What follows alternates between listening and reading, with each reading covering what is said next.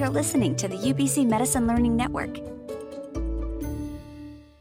Are you watching COVID immunization numbers rise? Are you also noticing the COVID cases increase with the Delta variant? Are you wondering how communities can remove structural barriers to immunization and therefore accelerate vaccine uptake? Yeah, me too. This is Primary Care in a Pandemic. Hi, I'm Sarah, and I'm a medical anthropologist working at the University of British Columbia's Department of Family Practice. And I'm Morgan, a family doctor working in the inner city, and I'm faculty in the Department of Family Practice. We're both part of the Primary Care Innovation Support Unit, or the ISU. Sarah, Canada's doing really well with vaccine uptake. I think that, it's something to be proud of for sure. Well, definitely. But also there's the whole new factor of the Delta variant. The Delta variant really means we need to do better. And I think average uptake doesn't mean uniform uptake. Yeah, that's true. And it's also, it's not necessarily equitable uptake either. We need to think about that. So there are areas and groups with lower vaccine uptake. And we've invited Amanda Fraser, she's part of our team at the Innovation Support Unit, to talk about a project that we've been building called IMPACT that helps communities look at more equitable uptake for vaccine and how to reduce some of the structural barriers to vaccine uptake locally. And we're really excited about IMPACT because we've just now got funding from the Public Health Agency of Canada to really roll this out across Western Canada. So we're working with BC, Alberta, Saskatchewan, and Manitoba, and really thinking about how to take this method and support communities who are looking at trying to figure out how to increase vaccine uptake and really keep the patient at the center of this kind of discussion. We're just off of 2 days of training, so we're all kind of a little jazzed about that. I want to introduce Amanda and welcome her to the podcast. Hello, Amanda. Hello, Morgan and Sarah. Thanks for having me on today. It's great to have you here. Great to be here. So we're going to talk just a bit about what is this IMPACT project and how does it help? And first, I think let's chat a bit about what does this IMPACT project do? What are we targeting? Who are we trying to help? That's an excellent question. So the IMPACT project is really designed at bringing those community level voices to the table with public health around immunization planning and support for COVID-19 immunization. And what I mean by that is public health in Canada has done an incredible job at boosting immunization rates across our country. We're also still not quite gathering up to 100%, or really that 90% mark that we need to hit. So we're missing that mushy middle. And that's what IMPACT is designed to do, is to get down and look at the community local level challenges, bringing local voices to the table, discuss the local barriers. So you said, that this is really targeting the mushy middle. What do you mean by mushy middle? Yeah. So the mushy middle, when we think about that for vaccination, so we have those folks across our country who are going to put their hands up regardless, get the shots in the arms. No matter where that site was, they were going to show up. And we probably already have, right? Yeah, absolutely. We've definitely hit that mark. And Canadians have put their hands up and rolled up their sleeves to get their shots in greater numbers than we could have imagined. However, there's that 20 to 30% mushy middle that haven't quite gotten it. And those are for a number of reasons. And it's not necessarily that they are anti-vaxxers, if you will. There's just barriers or other reasons that they haven't been able to get there. So that's what we're targeting. Not the folks who are truly against getting a vaccination, but just haven't had either the opportunity or there are other barriers standing in their way. There's a really good point, Amanda, that there's lots of those structural pieces that you don't think about, and you might not know about the local barriers when you're planning something at a provincial level, right? So we want to get vaccine within a certain geographic region, a certain number of kilometers away from or near to the majority of the population. But there's other things to think about that might be structural barriers in terms of access, time of day, whether or not you have got transport or how to improve transport and those sorts of things. And those are common, but the solutions are actually unique in each community. Well, and Morgan, I'm going to put my anthropologist hat on here for a second. Context is always so important. And when you're looking at this kind of big systems level planning and the amount of effort that's had to go into this vaccine distribution, you really can't expect those higher level planning opportunities to take local context into account. And that, I think, is really what this method does. And then the flip side of this is really the equity gap. I think in that, what you're calling the mushy middle, Amanda, there's a lot of equity issues that come to play. There are people with limited transportation. There are people who have to work multiple jobs who might not have flexible scheduling for their immunization. There might be people who are, unable to do things without childcare. There's some very tangible structural barriers that are also, I think, really tied to issues of equity that need to be considered and can only really come to light when you think about this kind of planning in a very person-centered way. The other part of that is getting that local engagement. That we know that community engagement really matters, especially for those changes when people are a little bit hesitant or it's not a top priority. Having ownership of those changes, be it in healthcare or not, it's absolutely a way to improve uptake. And so we're at a point right now, Amanda, as you said, where all the people who put their hands up before there was a vaccine have got their dose, got their second dose, many of them. But now we're in this other spot of people who have local barriers, local questions, public messaging from a regional or provincial or national perspective isn't enough. So what can we do locally to reduce those barriers and help people make different decisions? And that's really why we looked at impact. We keep throwing the acronym around. Let's talk about what it is. Well, I guess the first question really is how does impact work? What is this? And what we're talking about really is a 2-hour facilitated workshop that brings together a local group of planners, of public health representation, community organization, municipal level, all of these different sorts of people who are closely connected to what's happening on the ground in their community about immunization, but may not have opportunities to connect across sectors.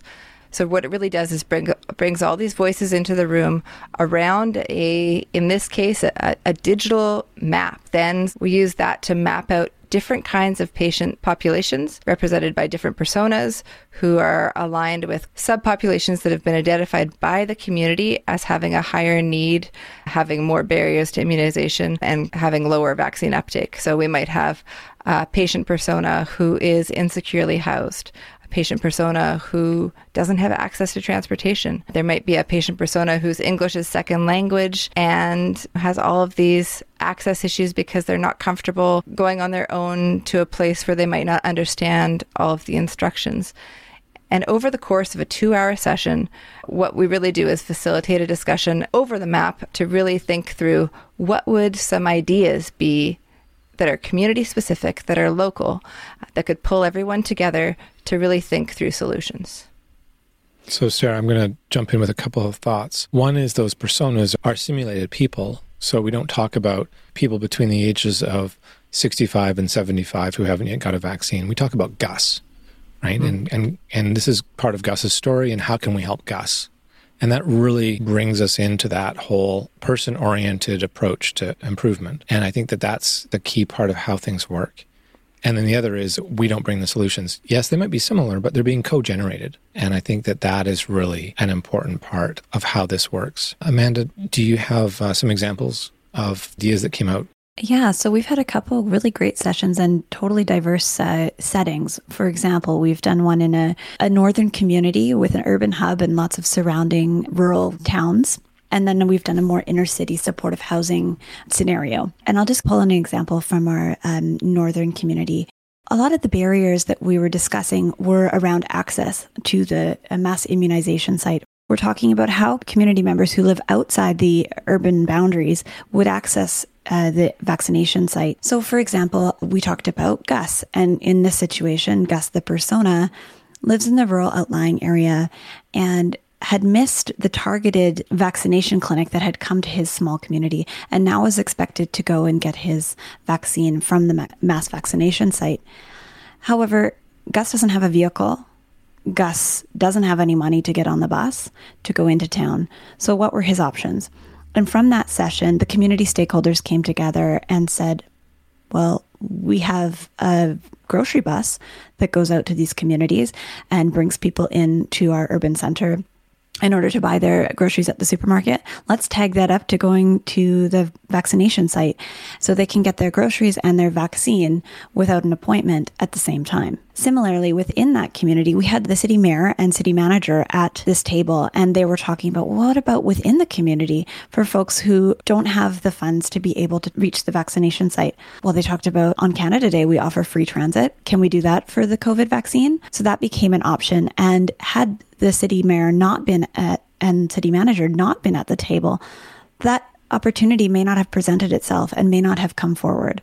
I love the grocery bus example because, yes, we can all talk about transport in the abstract, right? And we need to help people get to their vaccination. But that service was there and could be then easily paired and that people would use it. And that was just sort of a brilliant local adaptation. Yeah, it's meeting people where they're at and meeting the needs of the region. And we have lots of regions like that across Canada. And I think that's a transferable lesson and learning that we could take forward and share broadly. Yeah, and it's not the specific that if you have a grocery bus, do this, but it's thinking about what are the local services that are there that you can pair together. That's what this conversation accelerates. And so much of the value, I think, is in the discussion that happens over the table. The maps that are created are great, but really it's the conversation, it's the building of relationships that can kind of start in that space and then move forward into action, right? One of the really tangible examples that I just loved was we were sitting in this mapping session talking about how do people know where the immunization center is? Do they know that they can bring somebody with them?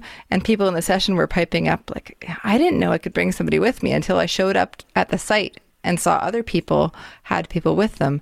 That would have really helped my parents had they known that. And then I think we had the example of someone sitting in the session and being like, I'm just on the side of my desk right now looking through the local paper.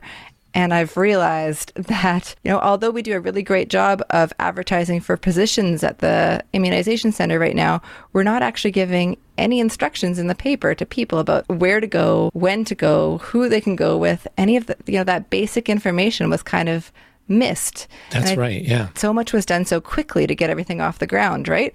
That some of those key awareness pieces that are so easy to change really float to the top, I think.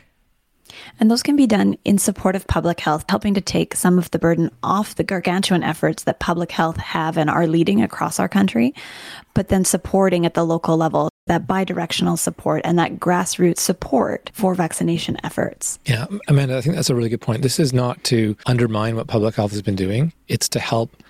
Public health has done so much work, and this is to help with that last piece. Hopefully, the last piece, and to take some of that burden off where it's not going to be possible for public health to now start to dive in locally and try to come up with local solutions. We're doing it together. And I think that's a key piece of this. So with that note, who should be involved in the workshop? If we were saying, well, let's do a session in our community, who should we invite? Well, I think what we've seen and what we've realized is that there's so much value in having a diverse group. So when we say diverse group, we're thinking public health representation, primary care representation, NGOs that work with specific subpopulations that you're trying to target. I think local government, patient voices, cultural leaders, Indigenous leaders, and really any other key local representatives that are determined by the community. There's a piece of pre-work here that these sessions really are community-led. So community identifies what the issues are, who needs to be in the room, and what kinds of patient personas they really need to map out. Yeah, Sarah, thanks for outlining that. I think it's important to mention the level of folks in the room and in the session. So we're looking for those representatives who are in decision-making roles and able to action some of the prototyped ideas and suggestions that come out of the mapping session and really take those forward and run with them. We know that best evidence tells us that local leaders know local barriers and local solutions best. And I think that's what this method aims to highlight, making COVID-19 immunization as easy as possible and removing those structural barriers, and in some cases removing the social and cultural barriers as well, because they're tailored to the local context. I'm wondering if we can talk a little bit more about what we mean by community. We keep throwing around this local context, communities. What populations can we focus on for an impact session? Yeah, that's a great question. I think it depends on what the need is. And when we designed this, we actually designed a thing called PAC, which we started pre-pandemic. And then we've adapted it to immunization pack. And really we were thinking about it, designing this at kind of the 10,000 to 30,000 foot level. And by that, I mean like population of people that you're going to start to support would be in that range of 10,000 people or so. And then thinking about breaking that down to where the service needs are for a group of people in that kind of level. So smaller communities, I wouldn't think you would do a single pack mapping session for all of Greater Vancouver. That'd be huge, and that you want to break it down into much smaller communities, at 10,000 or fewer people. That's right, Morgan. Sometimes we can use it for smaller populations in the hundreds to low thousands as well within a community. So, Amanda, I know that we had a great opportunity to do an impact session at kind of a smaller scale. I'm wondering if you want to talk a little bit about that and what we learned. Yeah, thanks, Sarah. We had a great opportunity through our partners in Manitoba to run an impact session with a supportive housing unit where immunization rates were incredibly low, somewhere around the 30% mark. So we ran a session bringing together diverse stakeholders, and during that session, the group brainstormed a pop-up clinic on site, drop-in only, no turnaways. And they'd been thinking about this idea of a pop-up clinic for a while, right? That's right, and didn't quite know where to go from there. And I think really that's what this method can do so well, is back to that idea of an accelerant, right? These conversations were happening. It was really just about getting all those people into the room to have a quick, really focused discussion to get all these ideas out there and then move them forward to action. And what impressed me was, pop-up clinic, I knew that already. It said public health, which was true. But the nuances of how we could structure the building, the supports, coordinate the client support team, you couldn't predict it from a regional perspective as to what would work well. But from a local perspective, that, you know what we can do? We have these extra rooms, so we'll book them off for the session so that if people are anxious, they can go there separately. And for this group of our population, we don't recommend doing it, as a main lobby, but we're going to have to go door to door. And they were giving us very concrete examples because they knew that population and those people really well. And I mean, I think there's so much potential here to help think about how do we really quickly accelerate and ramp up immunization with an equity lens, with a patient-focused lens. So if people are listening and are really interested in learning more, how do people get this into their own communities? That's an excellent question, Sarah. We are actively training facilitators across the 4 Western provinces as we speak, and we are actively here to support facilitators and the ongoing community sessions as well. Check out the video that we've created to see it in action and get a little bit more of a sense of what this looks like. Sarah, the hard part about a podcast is impact is very visual, isn't it? So we do have a video. The link is in the show notes. If you think your community might benefit, please reach out to us at the ISU and we'll link you to your provincial impact team. If you are interested in learning more about impact mapping or being connected to us, please reach out to us at impact@covidtoolkit.ca. For more information, check us out at covidtoolkit.ca. The links are in the show notes. And thanks, Amanda, for joining us today. This has been so much fun. Yeah, it's been great to have you on. Thanks for having me, guys. So this is our last episode for season 2, Sarah. Can't believe it. It's gone really fast. And we were a little delayed on this last episode. The timing has been great, though, to get a little bit more information about impact now that it's rolling. We are planning on coming back for another season. We were thinking maybe there won't be a next season because maybe there won't be any challenges. But now we know that it's looking like we're going to be engaged for a while. Yeah. So we're planning on coming back in the early fall and kick off season 3. We've got some ideas and we want to hear from people about what might be helpful going into the fall for primary care in a pandemic. So let us know and we'll put information on how to contact us in the show notes. Thanks. Thanks, everyone.